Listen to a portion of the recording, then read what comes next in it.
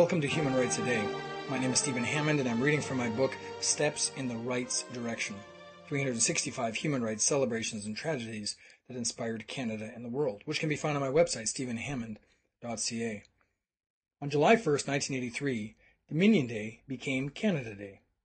Almost a year after Canada became a federal country, Governor-General Lord Monck called for a celebratory day. Years later, July 1st became known as Dominion Day. It was almost 100 years before Canadians marked the day with organized celebrations. By then, the world's second largest country boasted 5 time zones and very lively cultural and linguistic differences.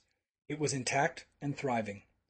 From the original 4 provinces of New Brunswick, Nova Scotia, Ontario, and Quebec, the country grew into 10 provinces and 2 territories, later becoming 3, with the final province, Newfoundland and Labrador, joining in 1949.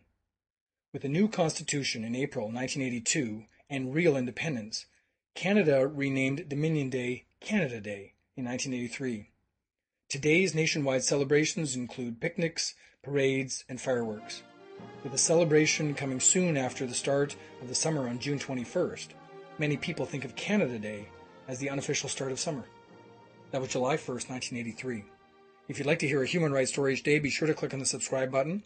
I'll tell you another story tomorrow. If you'd like to have a link on your website to these podcasts, send me an email at stephen@stephenhammond.ca, and we'll make sure you get all the right information for your site. For more information on human rights, go to my website, stephenhammond.ca.